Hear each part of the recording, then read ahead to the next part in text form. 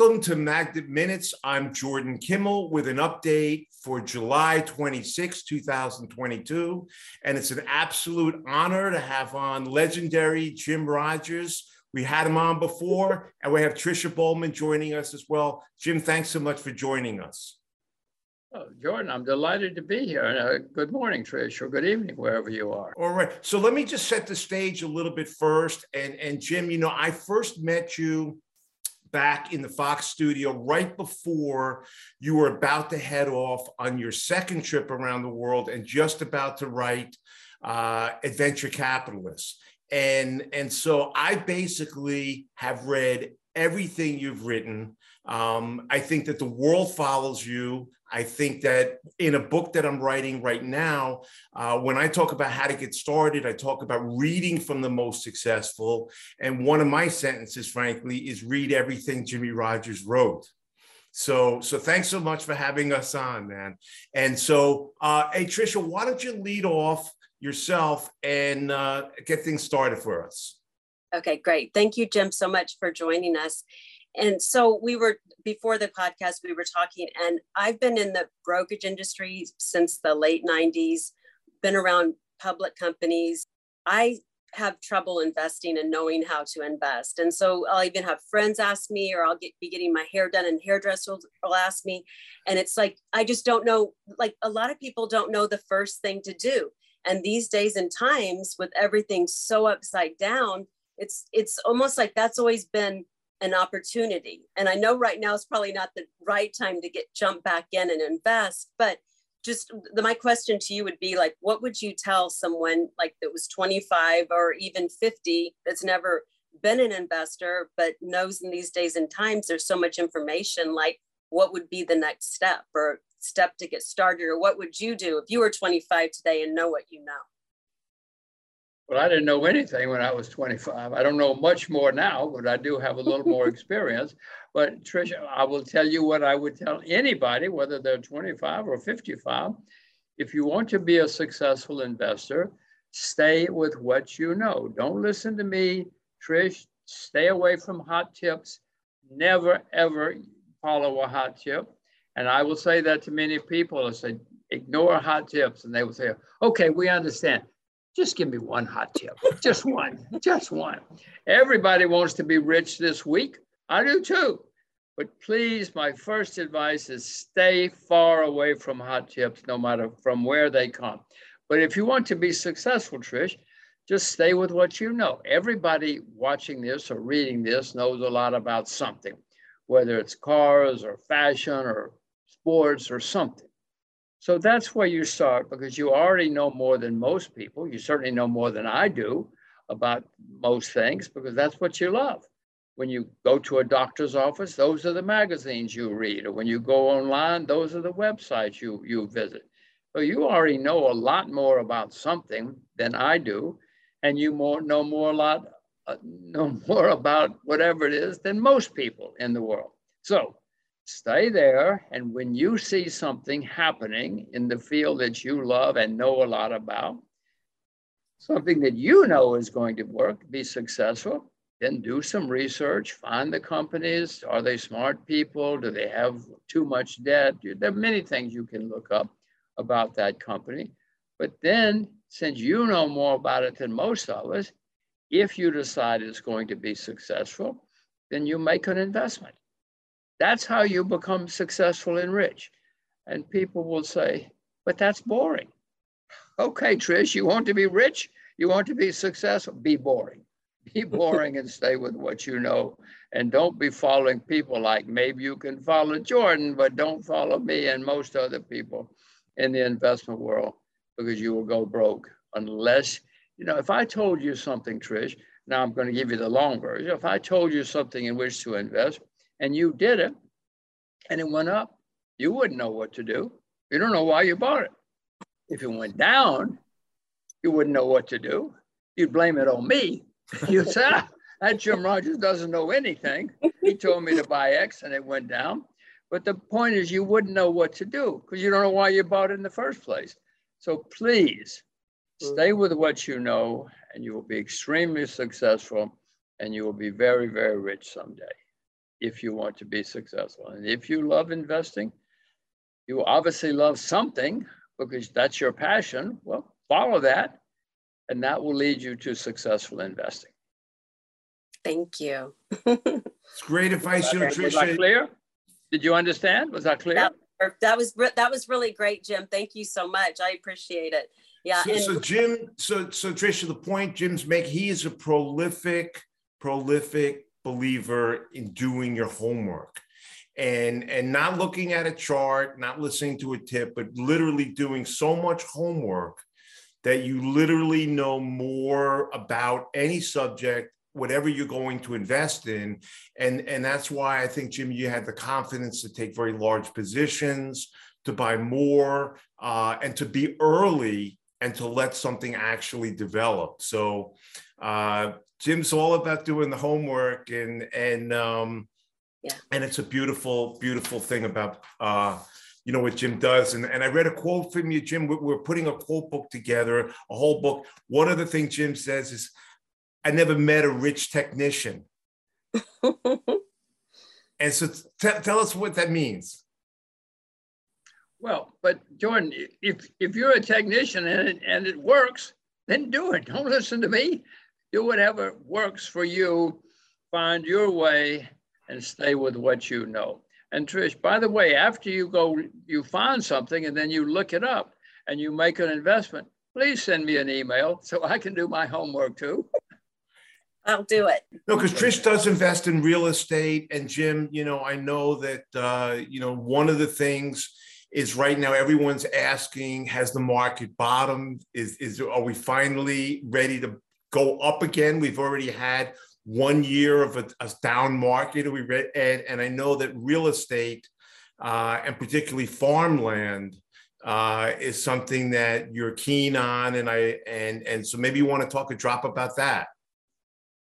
Well, yes, I'm extremely keen on agriculture and farmland. But again, Jordan, Trish, don't just invest in farmland. I mean, there's millions of acres of farmland out there in the world, Africa, Siberia, America. So be sure you do your research. Don't just call up and say, farmland, buy me some. No. That's not the way you become successful. You do your homework, you do your research. Yes, agriculture has been a disaster for a long time. The average age of farmers in America is 58. I think I told you this last time. The average age of farmers in Japan is 66. I mean, the highest rate of suicide in the UK is in agriculture. Wow. Millions of Indian farmers commit suicide every year. I mean, it's a disaster.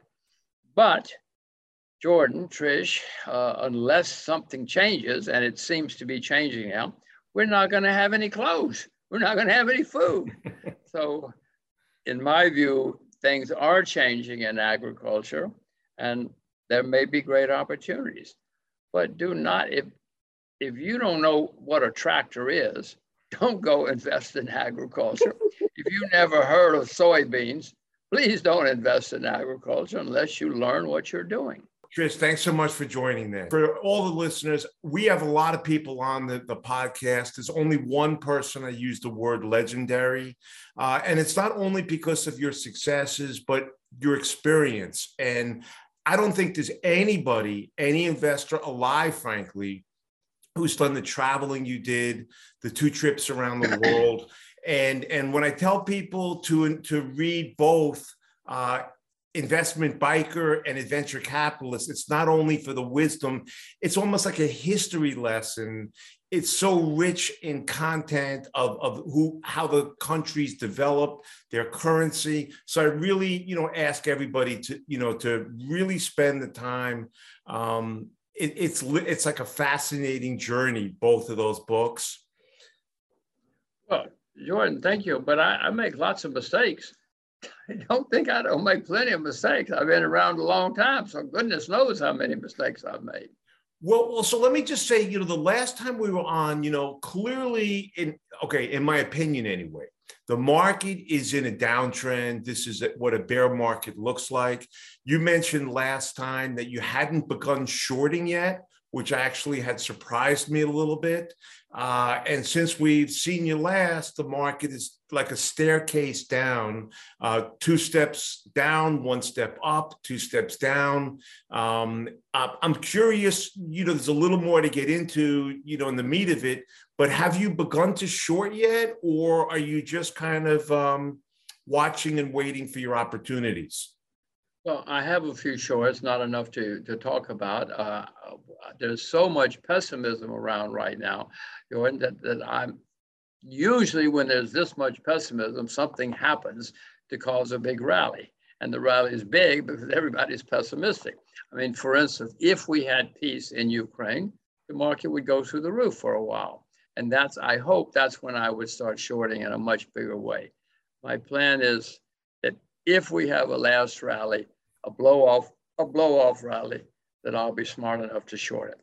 Right. I mean, that's exactly what I wanted to ask you, because I read what you write and I read you and I look at some of your interviews, and part of it to me, the question I have is how much of the pessimism is literally baked in already? They took these SaaS companies, they call them software as a service. They were trading 80, 90 times, not earnings, but revenue. A lot of them are down 80, 90% already. They've taken the crypto market and basically crushed it. And so I believe that a lot of the damage in the speculative area is already has taken place. And it reminds me, Jim, when you watch a media and they say a big storm's coming, there's a way of saying, hey, I've seen this before and it's not going to be that big. Every once in a while it's Katrina, and every once in a while you underestimate the storm that's coming. So to frame it this way is that in 09, 07, 08, that financial crisis, it took place with a tremendous amount of leverage and debt, but without the inflation. I think that the 70s, we saw crazy inflation. I don't know if we had this level of debt. And now it's this kind of toxic combination of runaway inflation and debt. And I think that's why you like to say, when it happens, when the bottom does fall out, it may be one of the worst bear markets we've seen in our lifetime. Well, yes. This is not my first rodeo. You're right, Jordan. I've been here before. A difference in now in the 70s, you mentioned some similarities, but in the 1970s, the United States was still a creditor nation as a whole. Now we are the largest debtor nation in the history of the world. So there are more differences. And the debt, look out the window, Jordan. The debt is staggering all over the world, not just in the US. What they're doing in Japan is mind-boggling. It's so absurd. But that's happening many places. So it's going to be bad. We're going to have bear markets, whether we like it or not. I know there are some people who say, you're just trying to scare us. No, I'm not. I'm telling you the facts of history. We've always had bear markets and we always will have bear markets. And one should know that. If you don't know that, probably you should not be investing and you should be prepared. That's all I'm suggesting. You can watch Jordan and get prepared for what's coming. And if you're prepared, you will probably do well, or you'll certainly survive, and you might even make a lot of money. Right. I don't like the fact that we're going to have a horrible bear market, but I have to be prepared or I'll get wiped out too. Right. You had said Noah started building the ark before the rain came, right? So one thing, like you mentioned, which makes me think a little bit, I remember back in the very early 80s when Japan's market was so overvalued, and we were hearing that Japan was going to buy the United States, basically.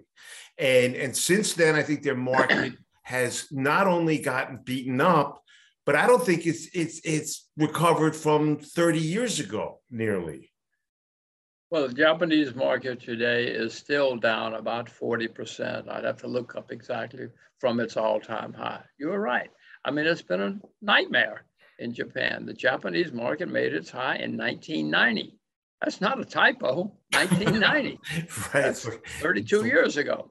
Now, there are not many markets in the world that you can say that about. My gosh, it's been down for 32 years. But that's the case in Japan. So these things can happen and do happen. And when we have big bear markets, a lot of people get hurt. Right. So I read another quote by you recently I read it, not a new quote by it, but it said something like major bottoms don't come after 4-year cycles. It's a 10 and 15-year cycle. And I don't think anybody in this country is ready for that, is used to that.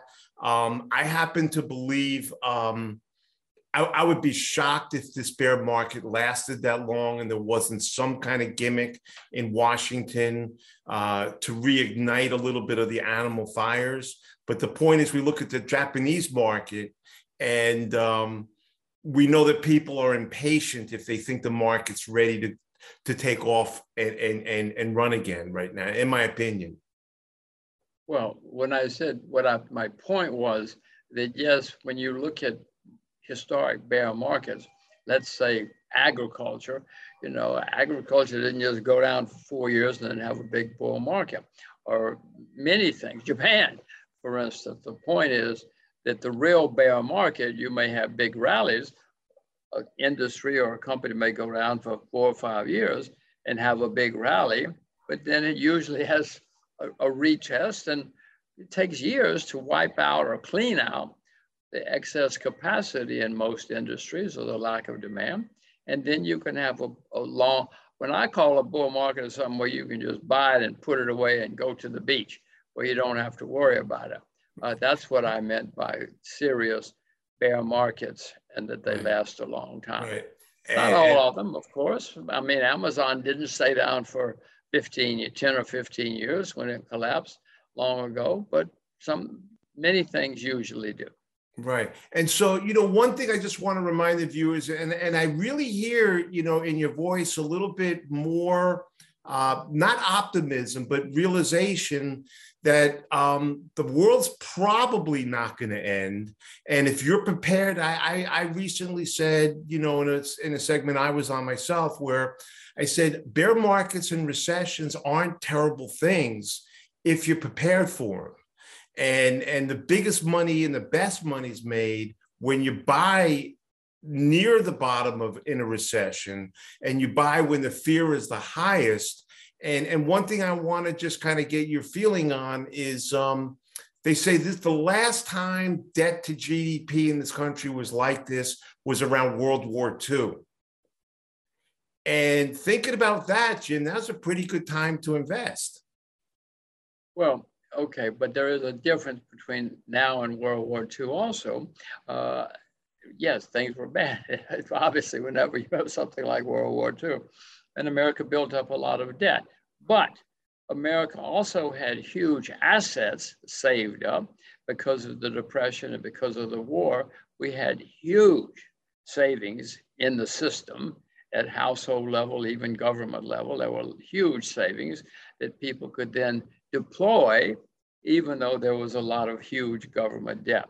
And there was a lot of excess capacity because of the war, because of the Depression and because of the war. People couldn't be using excess capacity to build cars or TV, radios, or whatever it was. So there are differences. That debt was huge, but it was offset by very large savings that had been built up during the Depression and during the Second World War.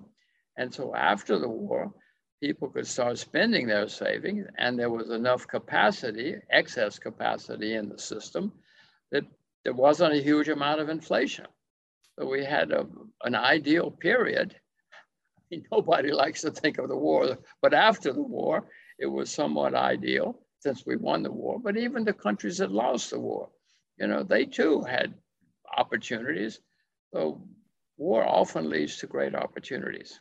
Right. I'm not advocating war. No. But like you said, too, the pain, other people's pain in real estate create opportunity for someone just stepping in at the right time.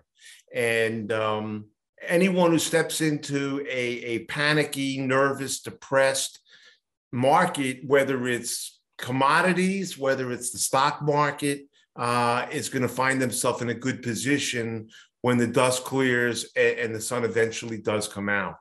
So I'm only going to ask you one more question. I really appreciate you taking the time this morning. But one last thing. So I'm pretty bearish right now myself. I don't think it's a great time. I am alerted to the fact that there's so much bearishness that it's probably a lot of the pain's been done already. But if you were literally talking to someone 25 years old and just getting started, I mean, it would be hard not to say, hey, why don't you at least get started with something, you know, maybe it's even an index fund, a little dollar cost averaging to get your at least beak a little bit wet.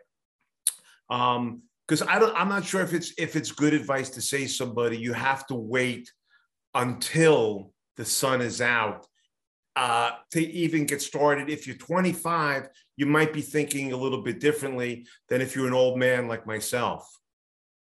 Well, yes, people need to learn about investing. They need to learn about saving and investing. Everybody does. Well, Jordan, yes, you can say, all right, you buy an index fund so you can start to see what this is all about. My advice would be, no, wait until you've done a lot more homework, and then you decide that you want to start with an index fund. Don't listen to some guy unless you know what an index fund is and how they work and why that might be a wise decision. Don't do that. Just wait. Right. Jordan, there are going to be many, many investment opportunities. Anybody who's 25 or even 55, there are going to be many investment opportunities in their lifetime. Don't hurry. Be patient. Right. The best thing I will tell you is something that I've said before, is just wait until you see some money over there in the corner lying on the floor. All you got to do is go over there and pick it up. Oh, that's how you get rich. Just wait. Wait till you see something that you think anyway is going to be a sure thing. And when you see the sure thing, because you know what you're doing, then invest. I love the concept, Jim. I think one of the things, and I've read that from me before, and I know that a lot of times people mistake activity with the right thing to do. We're oftentimes the most patient by watching and waiting. And like you say, when the money's sitting there, go in and do the grab, huh? Well, you know, a lot of people, if they have a loss, then they get panicky and they think, oh, I got to do something else. I got to make up for the loss. No, you don't. No, you don't. In fact, that's probably a bad time to be trying to invest because you're emotional and you're making a decision not based on knowledge. When you have a loss or anything, just wait until you find something that is that you know is going to be a sure thing, and then invest. A very bad time, other than after a big loss, when if somebody makes a big profit, then they think, boy, am I smart. So easy. This is so easy. And so they grab the next thing that comes along, jump in because they know they're smart and they know it's easy and they know they're going to get rich. Boy, is that a bad time. Keep that emotions out of the picture. Jim, let me just one more time thank you again. I see I'm going to run out of time here. I want to thank you for joining us. It's Jim Rogers, the legendary Jim Rogers. And this is Magnet Minutes. We really appreciate your time, and we'll be speaking to you soon, I hope. Thank you very much, Jordan. I hope we can do it again sometimes.